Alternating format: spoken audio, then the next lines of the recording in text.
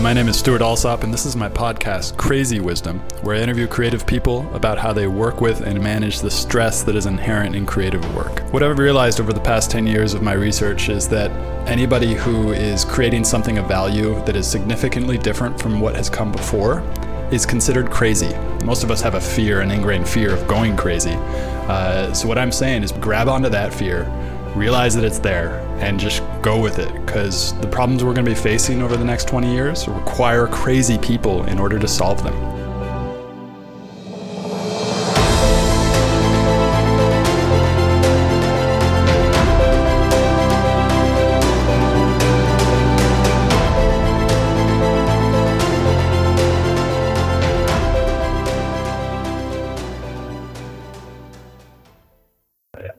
Welcome to the Crazy Wisdom Podcast. My guest today is Tyler Tringas. He is the founder of Earnest Captial.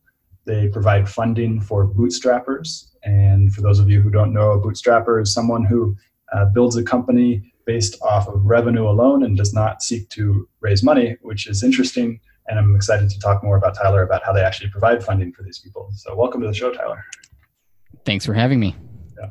So why would a bootstrapper, or like what is the, so if a bootstrapper is building a business based off of revenue alone, is that an accurate definition? I think so. I mean, so I call what we do funding for bootstrappers because it's a conversation starter. I say it, and then a lot of people kind of sit there and grapple with some of those words and struggle to sort of ask follow-up questions. But I think the premise of what we do is taking the bootstrapper mentality, and word bootstrapper means a lot of different things to most people. One of the things it means is, I didn't raise any outside capital, but it also has a lot of these connotations around building kind of sustainable, profitable, calm companies that are not necessarily trying to be rocket ships or unicorns or any of these sort of things. And one of the core questions that we ask is, do those two pieces, the never raising any capital and the other piece of raising a profitable, sustainable, calm company, do they have to be together, or can you sort of split those apart? And can you actually, build a fund that can invest in these companies while allowing them to maintain a level of independence and run their companies the way that they want to do it? So that's kind of our objective is to ask that question. And is it still the same time frame? For those of my listeners who don't know, a venture firm usually has a 10-year horizon, so they're looking to get their exits after a 10-year horizon. Is it the similar type of thing with you guys? I would say that we do. Candidly, we don't know, because this is new, right? So you certainly see folks. If you think about the sort of bootstrap heroes, right, you start thinking about companies that have been successfully bootstrapped. Often you see longer time horizons. They tend to run these companies to really never want to have to exit them. So they often run these companies for, 10, 15, 20, 25 years. So basically we'll find out because we are a fund. We do have to have a closed end date for what our time horizon is. And we've stuck with 10 years to really try to not have too many moving parts relative to what works in the venture world. But we have structured our investments to make it so that we never really put pressure on or force a company to exit. We try to get a return out of the business as they run it in a profitable fashion. So we see money coming back to us and to our investors kind of along the way. So we're not sitting there tapping our toe saying, when are we going to get a dime of our investment back? And then if they want to continue running it forever, we kind of have this residual interest where we want to help them keep building that and keep growing that. And, basically 9 years from now, we're 1 year into running the fund, we'll have to kind of see where these companies are and decide what we'll do then. But we do generally have roughly the same time horizon. And who did you look to for kind of a mental model as to how to structure that? Like, it sounds almost similar to a restaurant almost. Like, did you have any kind of prior models, or did you come up with it yourself? Candidly, Earnest as it is constructed, and I can talk about, there's kind of two pillars of it. But both of those were just really built working backwards from my own experience as a founder. I kind of going in reverse chronologically. So most recently, I was a bootstrap software as a service founder myself. I built this business that started as a kind of small little side project, eventually grew into a company that I ran remotely for about 5 years. I learned that when you build these software businesses, they can become really powerful, profitable, sustainable businesses. And then after 5 years of running it, I sold the business to a private equity shop for, like a pretty life-changing amount of money, candidly. And I was sort of working backwards from the beginning and recognizing that a lot of these businesses still, even though once they get up and running, they can be run through their own cash flows. At the earlier stages, they really still could use some capital. In my case, I basically built the business by racking up about $60,000 in credit card debt was my seed round, right? And that's not really a great way to launch a business. And so it was just working backwards from, okay, if I wanted to back a business like mine, and along the way I met, hundreds of other founders building kind of similar businesses. So I kind of put all those into a group and said, if I wanted to back all of these at the earliest stages, what would that have to look like? And essentially kind of, started with a blank sheet of paper and designed an investment term structure that I felt was really aligned with those kinds of outcomes. And we called it the shared earnings agreement eventually, but really kind of invented it, from whole cloth. We open sourced the term sheet and then put it out there and got a ton of feedback on it. But that was kind of the first step, was just, okay, what were terms that I felt like investors would find attractive and would work for me as a founder, going back to that early stage. And then the second piece is the kind of actual strategy, right? So how do you make a bunch of those and turn that into something that, is actually kind of a fund level return that more and more investors will want to give you more and more capital, because we'd like to scale this up to be something that can meet the demand from lots of bootstrappers. And so those were the two pieces, and both of those really just had to be created, from personal experience with a lot of great feedback from folks along the way. But we didn't really copy it for any other kind of industry, I guess. This is really cool because this gets into creativity, which is something I talk a lot about. And usually when I say the word creativity, particularly people in business are like, oh, I'm not creative, I don't do art. But what you described is art. It's essentially creating something new that didn't exist. And I see the theme of the high leverage potential of individuals and small groups of individuals that didn't exist before technology is starting to become much more powerful. Is that, like, WhatsApp was only built by 19 people. That's not I don't know whether they were bootstrapped. And actually, no, that what they did start out. They started out with like charging a small subscription in order to, and then they just grew like crazy. It's like this small amount of people, even sometimes one or two or three people, that is kind of creating this new opportunity to do things very differently than traditionally it's been done. Yeah, I agree. I mean, I think there are genuine returns to creativity just in the raw sense of creating something new. And now that you've got sort of modalities like, remote work and Twitter and things like that, it's really amazing what you can sort of get off the ground just on the kind of raw idea alone. The experience so far of launching Earnest has been pretty amazing. I sort of, created this investment structure and this strategy, and then, I probably knew a decent number of founders who could be sort of investors in our fund, but not nearly enough to actually put the fund together. And so, after getting that ball just rolling with a couple of early folks who bought into the idea, which has been, pretty mind-blowing, that, I don't have a deep investing experience. This is really coming out of more or less the individual merits of the actual idea. And it's just kind of rolled from there that, we have folks who will, sort of hear about what we're doing just through word of mouth. They'll go and they'll read some of the stuff. We try to be really, really transparent about our processes, our strategy, everything. They'll read it and they'll show up in my Twitter DMs saying, hey, I'd love to invest in the fund, which is unbelievable, in terms of something that would be totally impossible, even a decade ago. And it's been really cool. Is it the same thesis where, as a normal venture fund is looking to get one company that will pay off the whole entire investment, or is it because of this kind of like slower drip of interest? Is it a different kind of incentive for them to invest?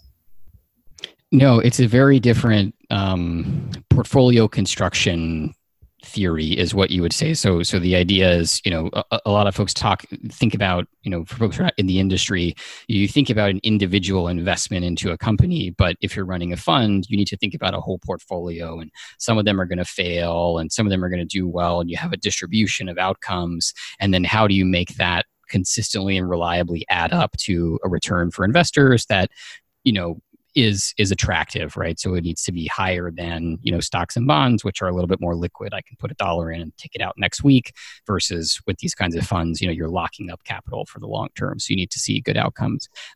So Earnest Capital has sort of two fundamental bets at the core of what we're doing. The first one is what I talked about earlier, which is kind of creating a new financial structure that aligns us with sustainable, profitable businesses. So in the sort of venture world, you really want to see companies that reinvest every dollar and grow as fast as they can. Oftentimes they're losing money and raising more capital to just grow as quickly as you possibly can.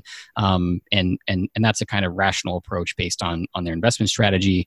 We start by creating a financial structure that says, hey, you might want to just run this business very profitably. You might want to grow really fast for 5 years.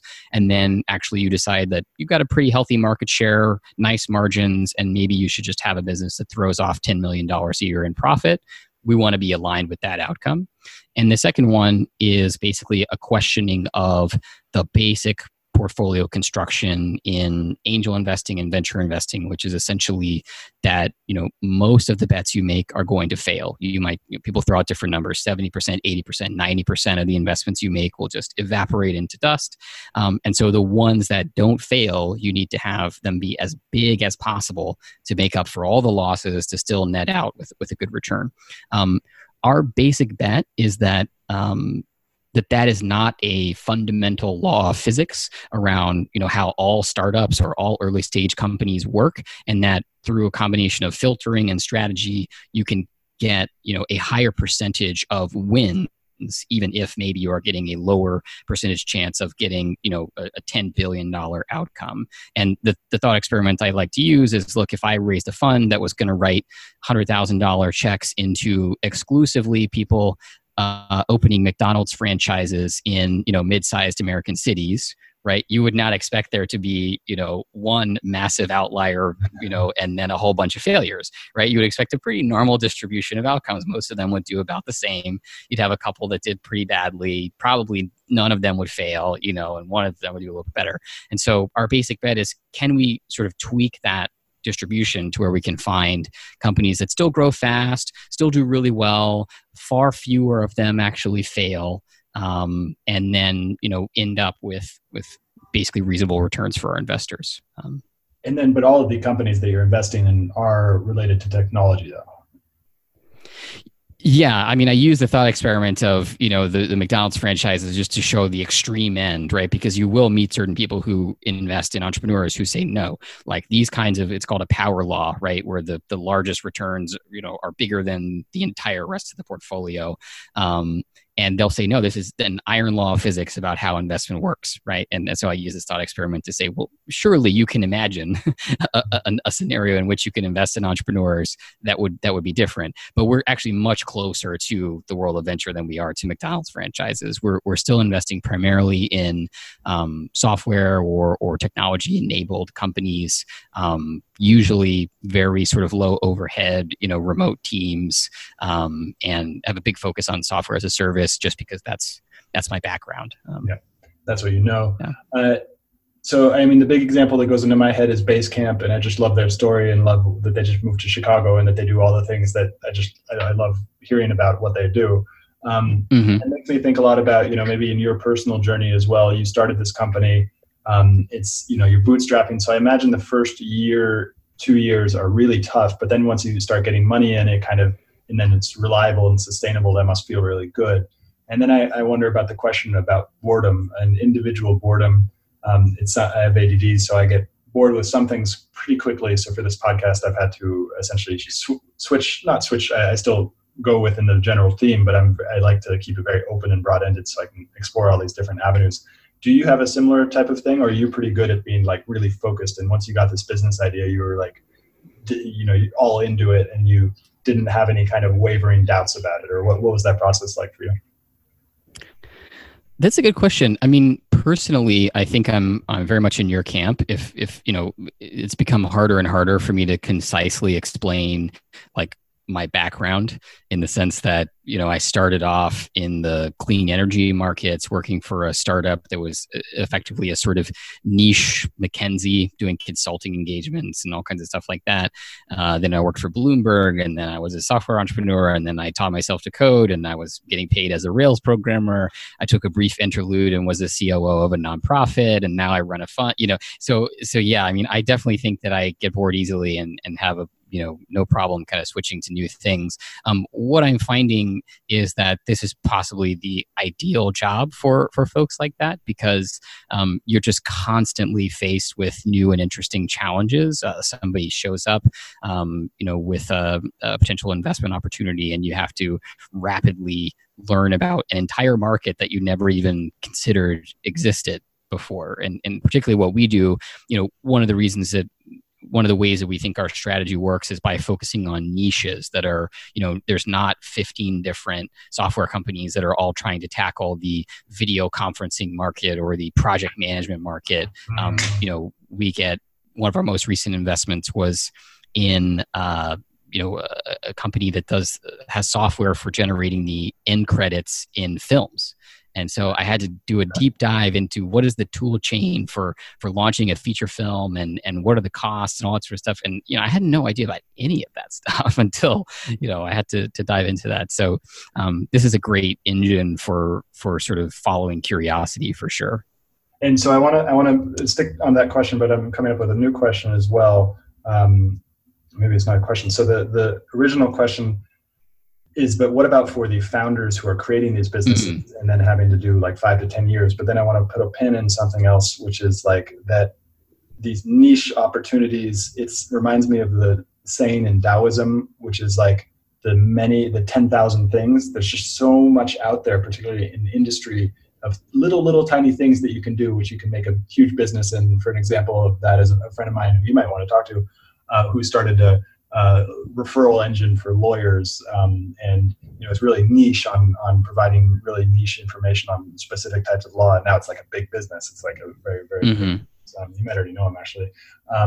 And so there's the 10,000 things. But I want to go back to that question about like, what about these founders who are like dedicating 10 to 15 years? I mean, I guess that's a founder for any company. Like, and I guess it once you're in it, there are so many new novel type of problems that show up that's still thing, but you are committed to that thing, right? Yeah, I think this is you're describing a challenge of entrepreneurship in general, right? In the sense that you, in general, are committing yourself to something, and I think the folks who we back maybe are, I would say, probably in a better position than if you go and raise $10 million in venture capital, because one of the things that we try to do is to make sure that you maximize optionality for the founders. So we go to sort of great lengths, and actually our investment terms are a little bit more complex than I would like them to be, because of the fact that we try to keep as many avenues as possible open for the founders, right? So for example, if they, one thing would be making sure that you don't raise too much money, because maybe you're going to build a great business and then you're going to get bored of it after 3 years. But you've built a really profitable business and somebody would like to buy that business from you for $10 million. If you've raised $10 million of venture capital, you cannot sell that business for $10 million, right? Like, you have locked yourself into working on this thing or bust, right? Or shutting it down. You've got one of those two options. And we try to keep those options open for founders to say, hey, if success for you is eventually 7 years in, you kind of start to wind down your role in it and you hire an outside CEO and you want to become the chairman, great. If success for you is, 2-3 years from now, you decide you want to sell the business. I would say we probably wouldn't want to invest in someone who came to us saying, my plan is to sell this business in 18 months, because that's generally kind of not a recipe for success. But we try to keep the option open, right? But I think most of the time what folks find who run businesses like this for long enough is that there's an endless number of things to get creative with. So one of the things we have is an amazing group of what we call mentors, and they also happen to be like about 40 or so incredibly successful software founders, entrepreneurs, CEOs, who are all investors in our fund and then make time available to mentor the companies.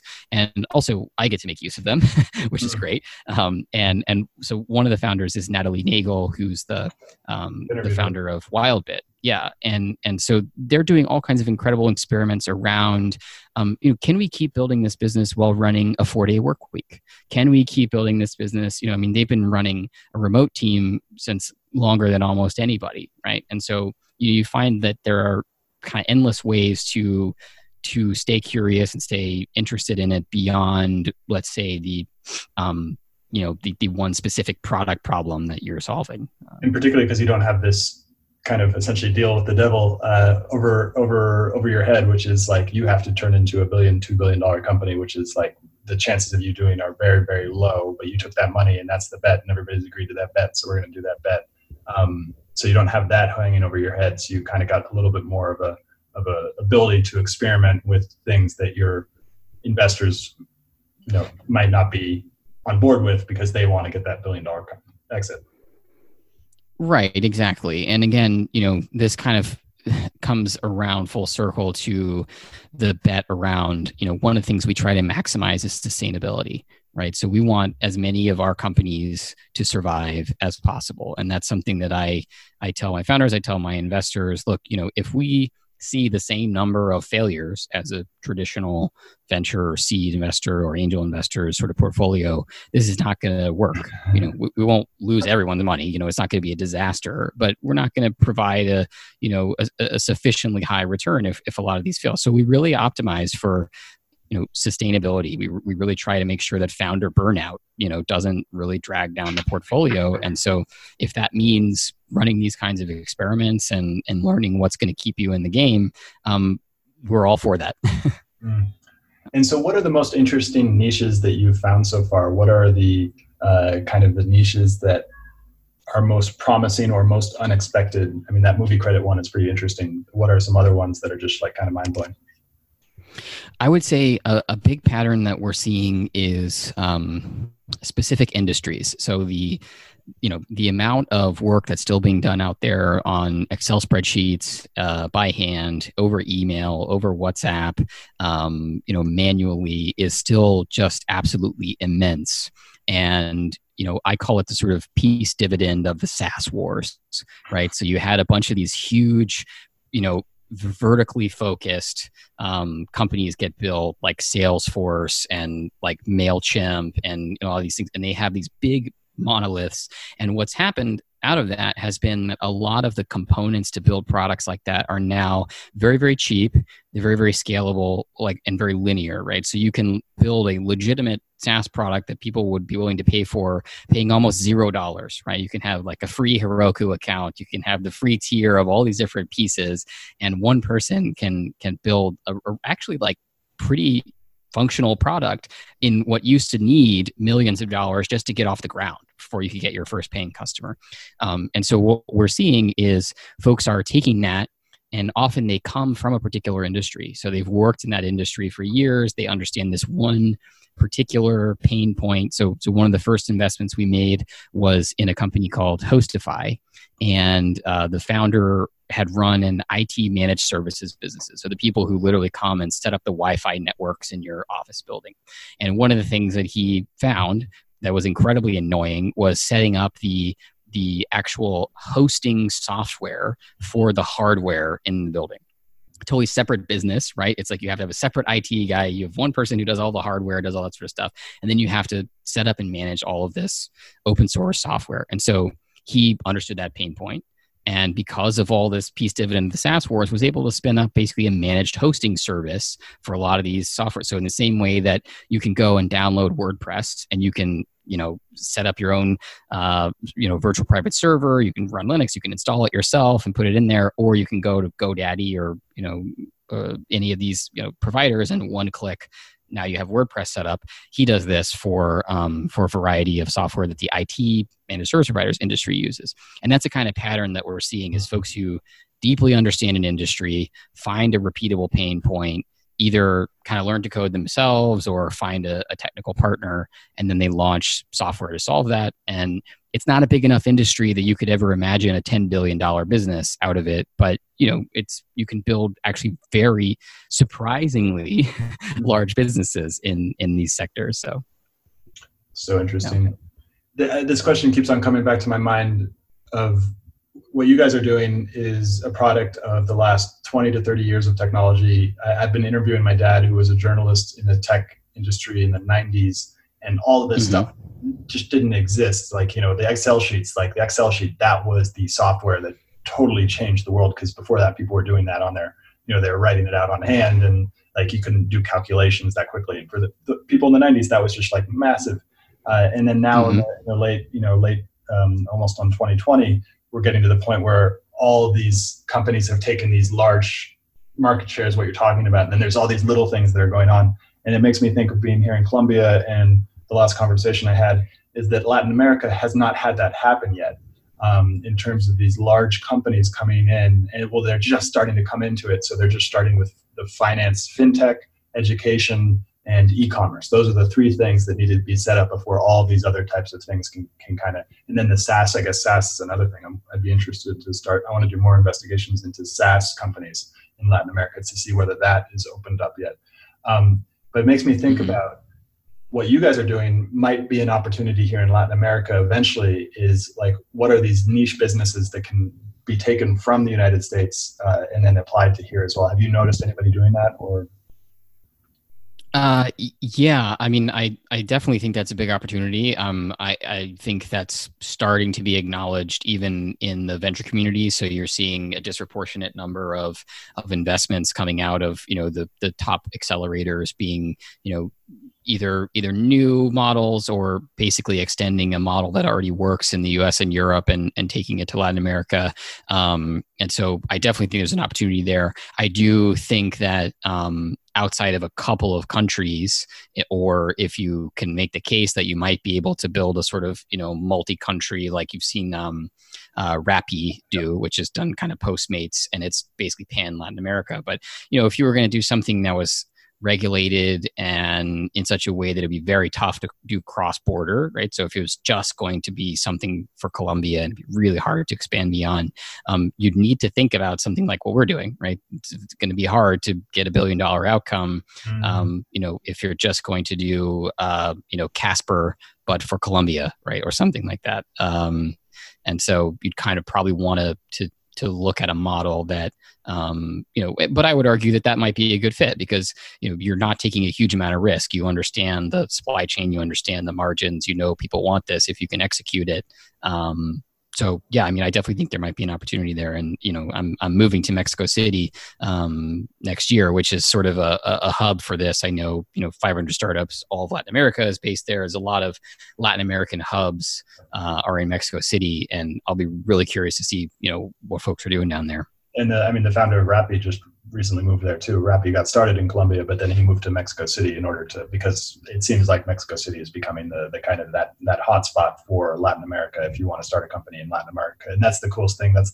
I'm starting to do interviews in Spanish as well. And the linguistic border, I once read an article a long time ago that there are no national borders to the internet. And at that time there were no national borders, but now China has put a national border around their internet. So it's not as true anymore. But at the time, there are no national borders, and still relatively similarly today, there are no national borders, but there is a linguistic border to the internet. So what I want to start doing is getting more content out in Spanish for founders who want to understand what it really is like to start a company. And then the cool thing about that is that it can go to any country in Latin America. So it's, not only Latin America, not only Mexico to work, but in Colombia to work, and Argentina to work, and other places as well. So that's really interesting, and I'm very interested to see what's going on in Mexico City. I want to spend some more time there and kind of chronicle what's happening there as well. I think that's a really interesting that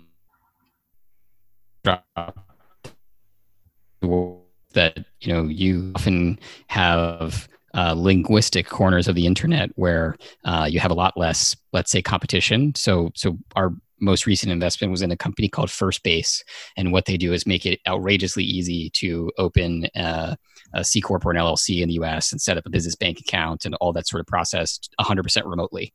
So they've basically dialed in that whole process soup to nuts, and they just launched Spanish language support. So full stack, the entire process can be done in Spanish language right now, which is, I think, a brilliant move. And I think more products that could easily be exported in that way should consider, it's hard to do internally. You need to find, bilingual staff in an already competitive market for talent. But I think it's something that a lot of, particularly software companies should consider is, hey, can we put this in a totally different language and access a new market where maybe we have fewer competitors. So, yeah. That's really interesting. And is that First Base, could somebody who's a digital nomad in Medellin sign up for First Base and then start doing business in the United States using that? Yes. Yeah. Interesting. Yeah, it came out of my pain point of often being myself, for a while a digital nomad, and for about 5 years, most of the time I was running my last company, I was basically running it out of a backpack and traveling around the world, South Africa and Southeast Asia and stuff like that. And I continuously ran into that pain point where, you need to do some filing or you need to open a new bank account or something gets triggered and they're like, oh, could you just stop by the office? It's like, well, I'm 7,000 miles away from your branch right now. Is there another way we could do this? And oftentimes the answer is no, if you don't have all the right pieces in place. And so, I was sort of constantly hunting for those sort of solutions, even literally opening the bank account for my current fund required me to fly from where I was living in Brazil to the US. I happened to be going there anyway, but they were like, there's literally no other way for us to complete this part of the process. And so, yeah, I was looking for that. And then, obviously it becomes, I think you can open businesses in a lot of places right now if you're going to bootstrap the business. But if you want to raise capital, it becomes much easier to bring the business entity to the same locale as the fund, just for tax and regulatory reasons, than it is to make the fund be able to invest globally. So it's a big advantage for us to have, a go-to thing to point people to say, hey, look, let's just open a US LLC or a C Corp and we'll invest in that, That's cool. You get to invest in all these things that make your job ultimately easier. Yeah, that's the plan. So this is getting into something that I really like talking about, which is that I guess for the last 20 years, we've had this, particularly in the US, this idea of a global culture, not only in the US, but all over Europe as well, and maybe even a lot of other countries, is this global citizenship, lack of borders, going anywhere. And the digital nomad thing has kind of arisen out of that. And it's all in this aspect of human creativity. I don't know if you've read the book Sapiens or all these other books where it's like, where they talk about really our major gift as human beings is the ability to tell stories and to create fiction and then rally people around this fiction and like point them towards an imaginary future that somehow also becomes then real. Money and borders and passports, all this stuff is not real. It's like, but it becomes real because we all agree on it becoming real.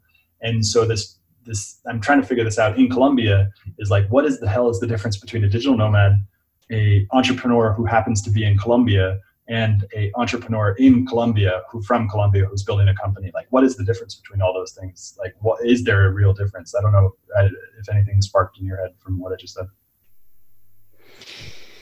Yeah, I don't know. I mean, I guess I feel like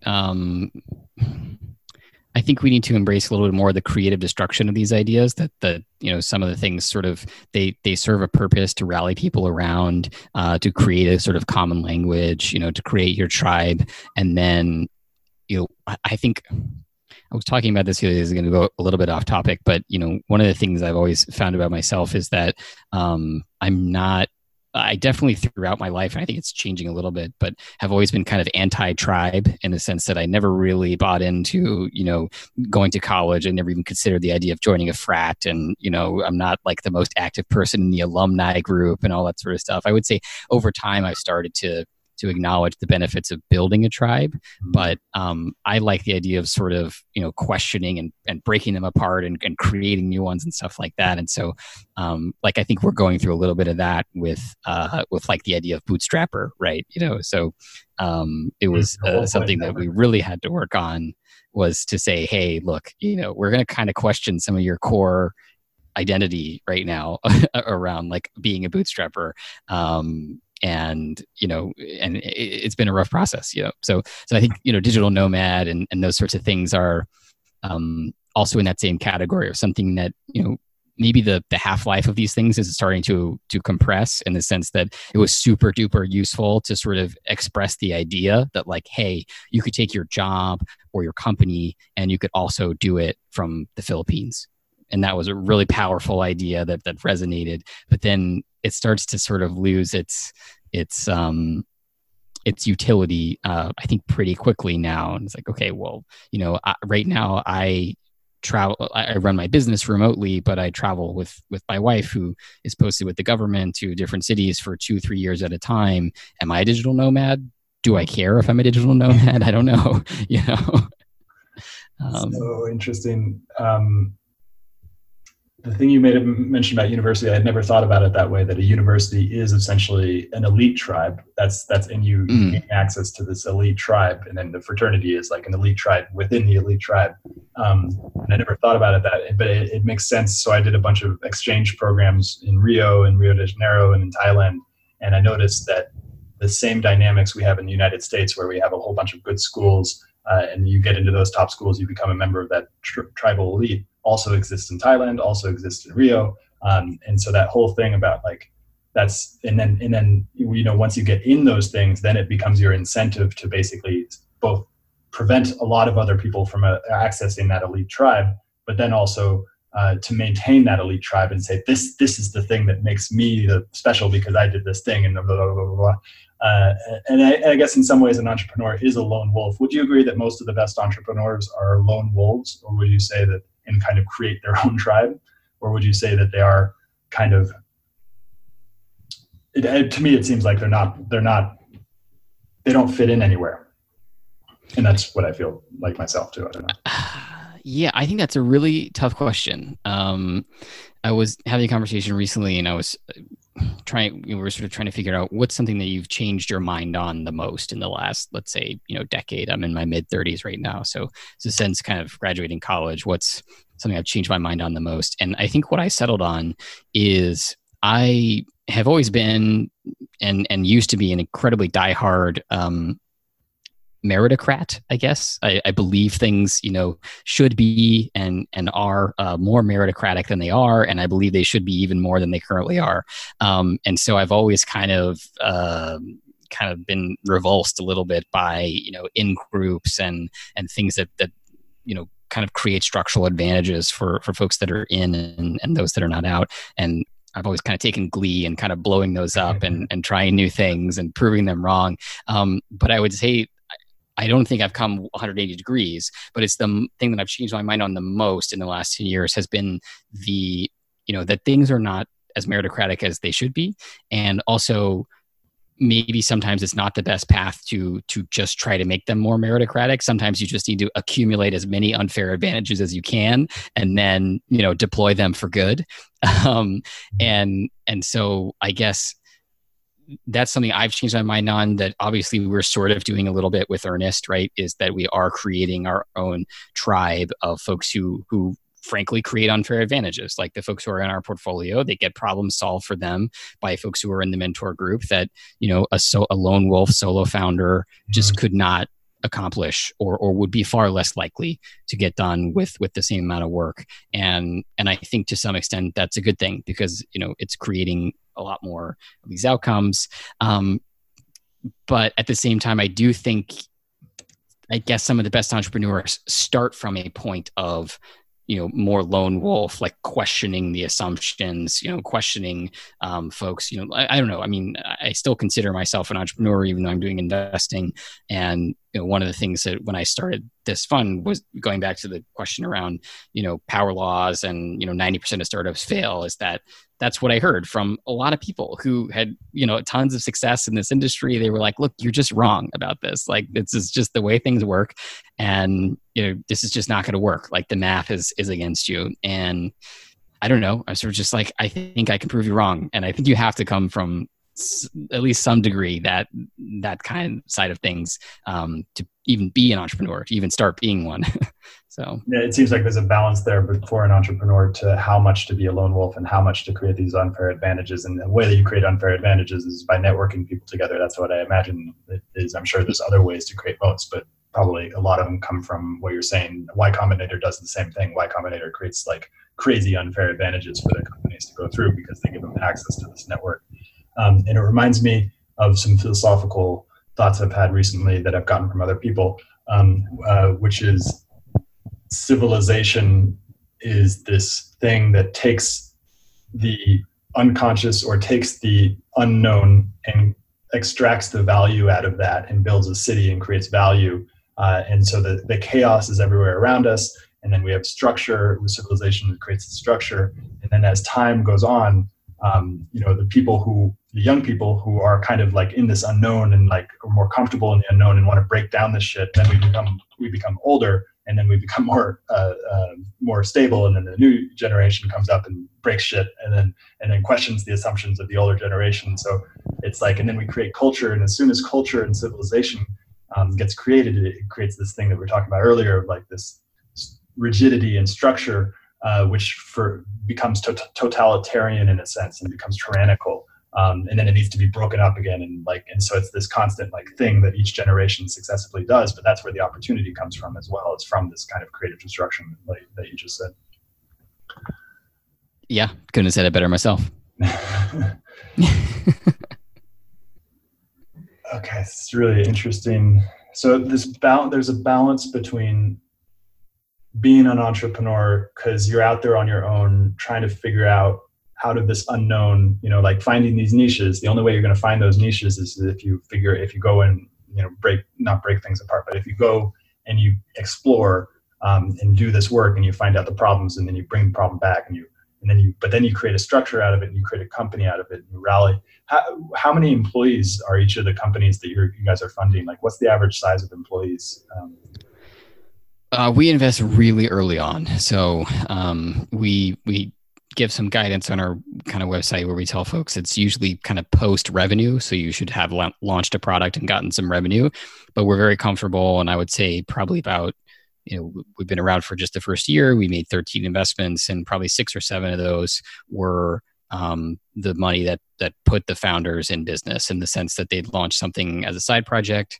They were freelancing or still working a full-time job.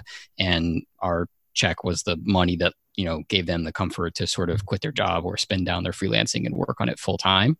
And then, I would say relative to like the venture world, which has gotten very hyper specific, funds are like, we only do this narrow slice and then we hand it off to the next group of funds. We're sort of in the Wild West here where, we don't have a bunch of other funds waiting, right above us to handle the later stage companies. So we invest all the way up to companies that are doing about $1 million a year in revenue.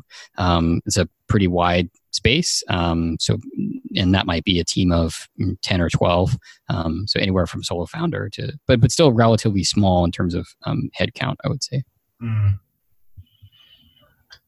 It's really interesting. And then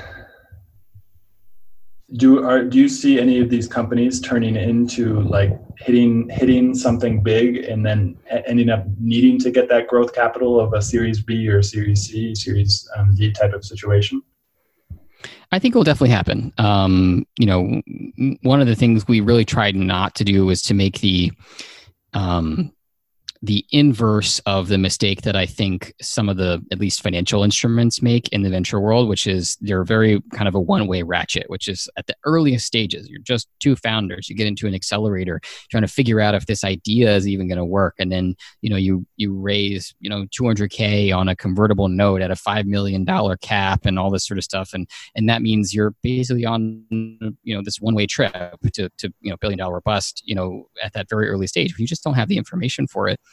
we didn't really want to make the inverse mistake, which is to say, you have to be a small, bootstrapped, profitable company. And if you are a rocket ship, too bad. You need to shut down and start over. So we kind of go to great lengths to make sure that our investment can be, convertible and can, if they come to us and they say, hey, look, we think we have something here. We think this is a potential rocket ship and we want to go, raise $7 million to go make it happen. We say, okay, cool, no problem. We've sort of pre-written that into the agreement, how that would work. And we think it'll happen. I could say definitively it will happen in the sense that it sort of has happened.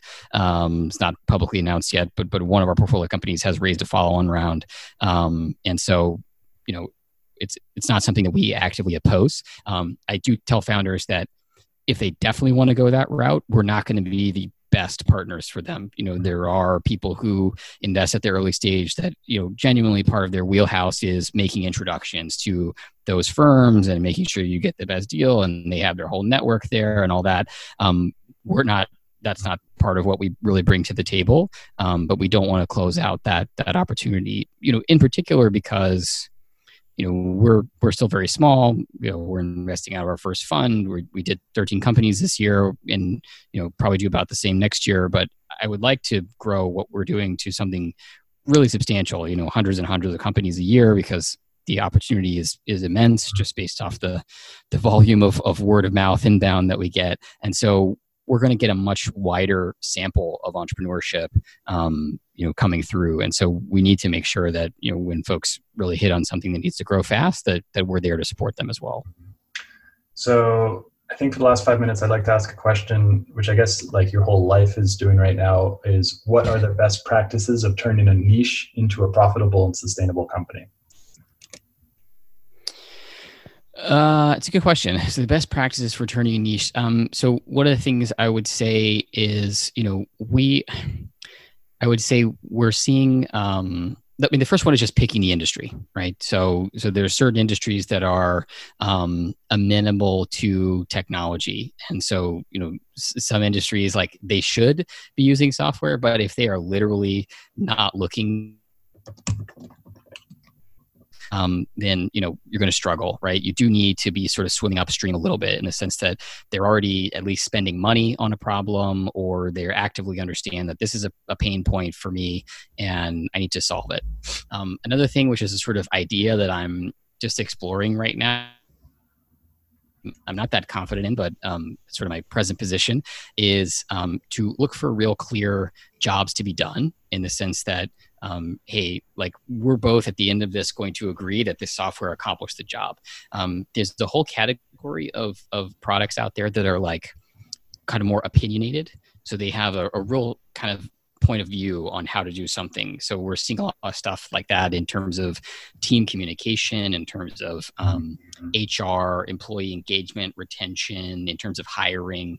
If you have a real serious point of view about how to hire, right, you should do it like this. You have this kind of compound risk of all the things about doing a software business. And then on top of that, people might say, I understand I have this pain point. I have the budget to sort of solve it.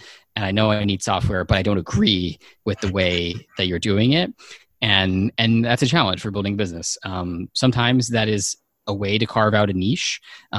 So it's funny because, you mentioned earlier, Basecamp is an example of this, right? And the David and Jason from Basecamp are investors, they're mentors, they're a part of Earnest, and they also are very opinionated. They did a wonderful job of weaving opinions into their software, right? So they talk about how to build a common company. They write a book about how to build a common company. They write these long blog posts about how to do it, and their software has opinions about it. And so I'm a little bit conflicted about that, but at present, I think it may be a category of things that might be good to bootstrap, but might be hard for us to invest in. So that's kind of what I'm thinking about. The other thing is, go ahead. It just reminds me, it seems that we've a couple times throughout this conversation, we've gone back, there's this philosophical point that keeps on coming back to, is the difference between an ought and an is. I think it was Kant who talked about this, K-A-M-T, the difference between an ought and an is. And what from that, I just got, you guys are want to invest in what is rather than what should be. Yeah, I think that's accurate. Yeah, I mean, you don't want to be swimming upstream with your customer base. So, mostly what you're looking for are people who are very frustrated, using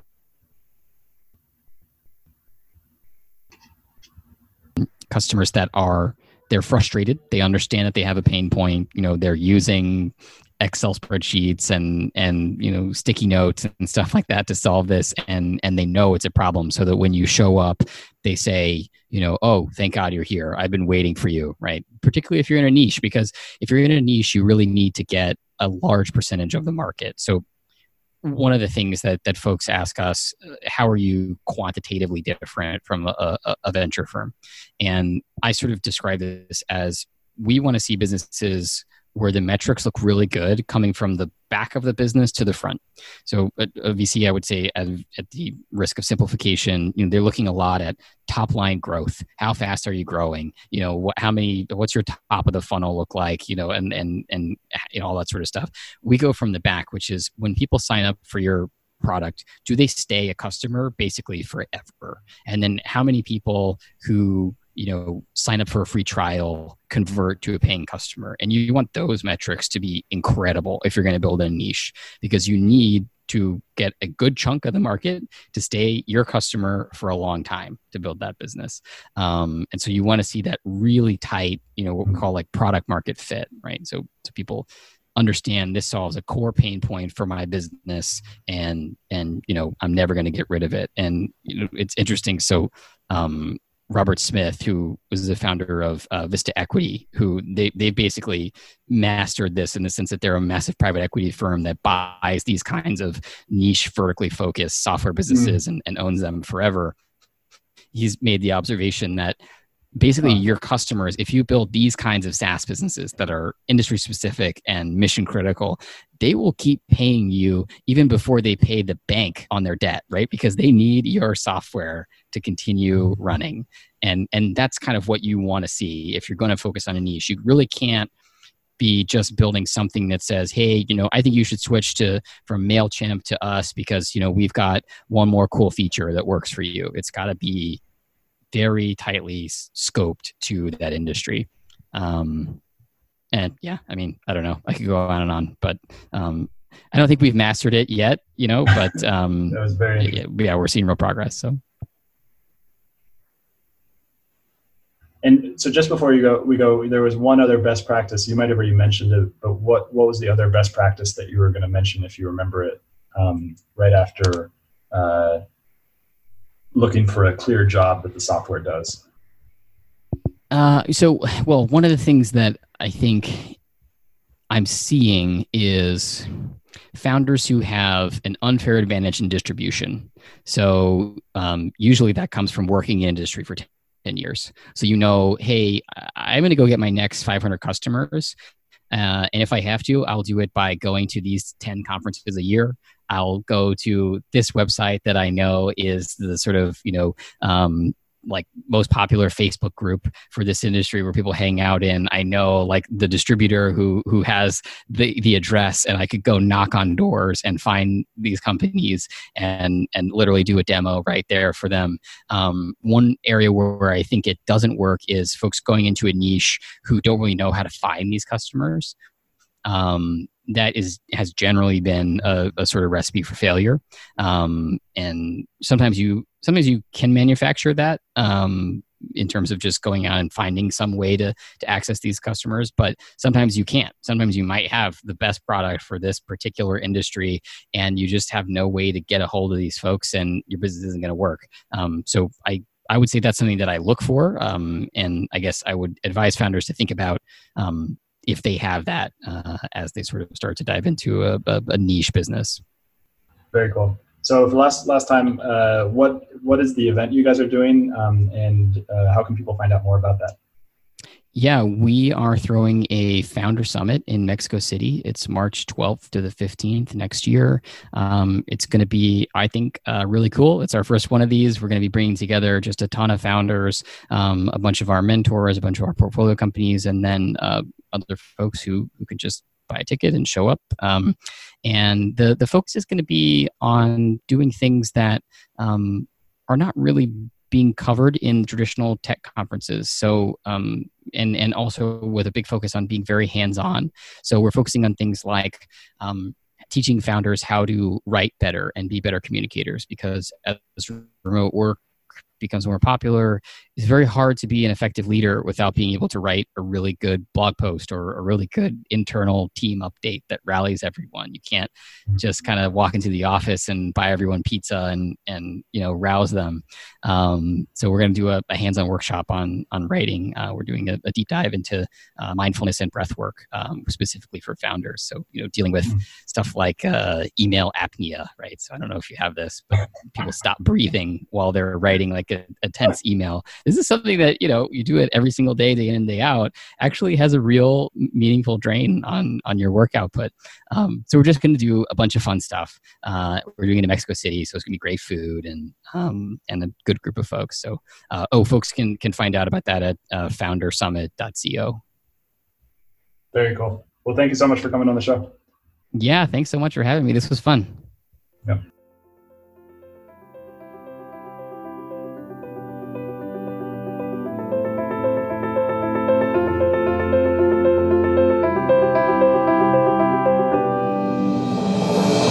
Thanks for tuning into the show. If you liked it, please go ahead and find us on iTunes or Spotify and hit the subscribe button. I'll publish each episode by Monday morning before your commute, so make sure to check in then. And this is a reminder to just own your crazy, because the challenges that this world will be facing over the next 100 years will require us to think way outside the box. As Hunter S. Thompson said, when the going gets weird, the weird turn pro.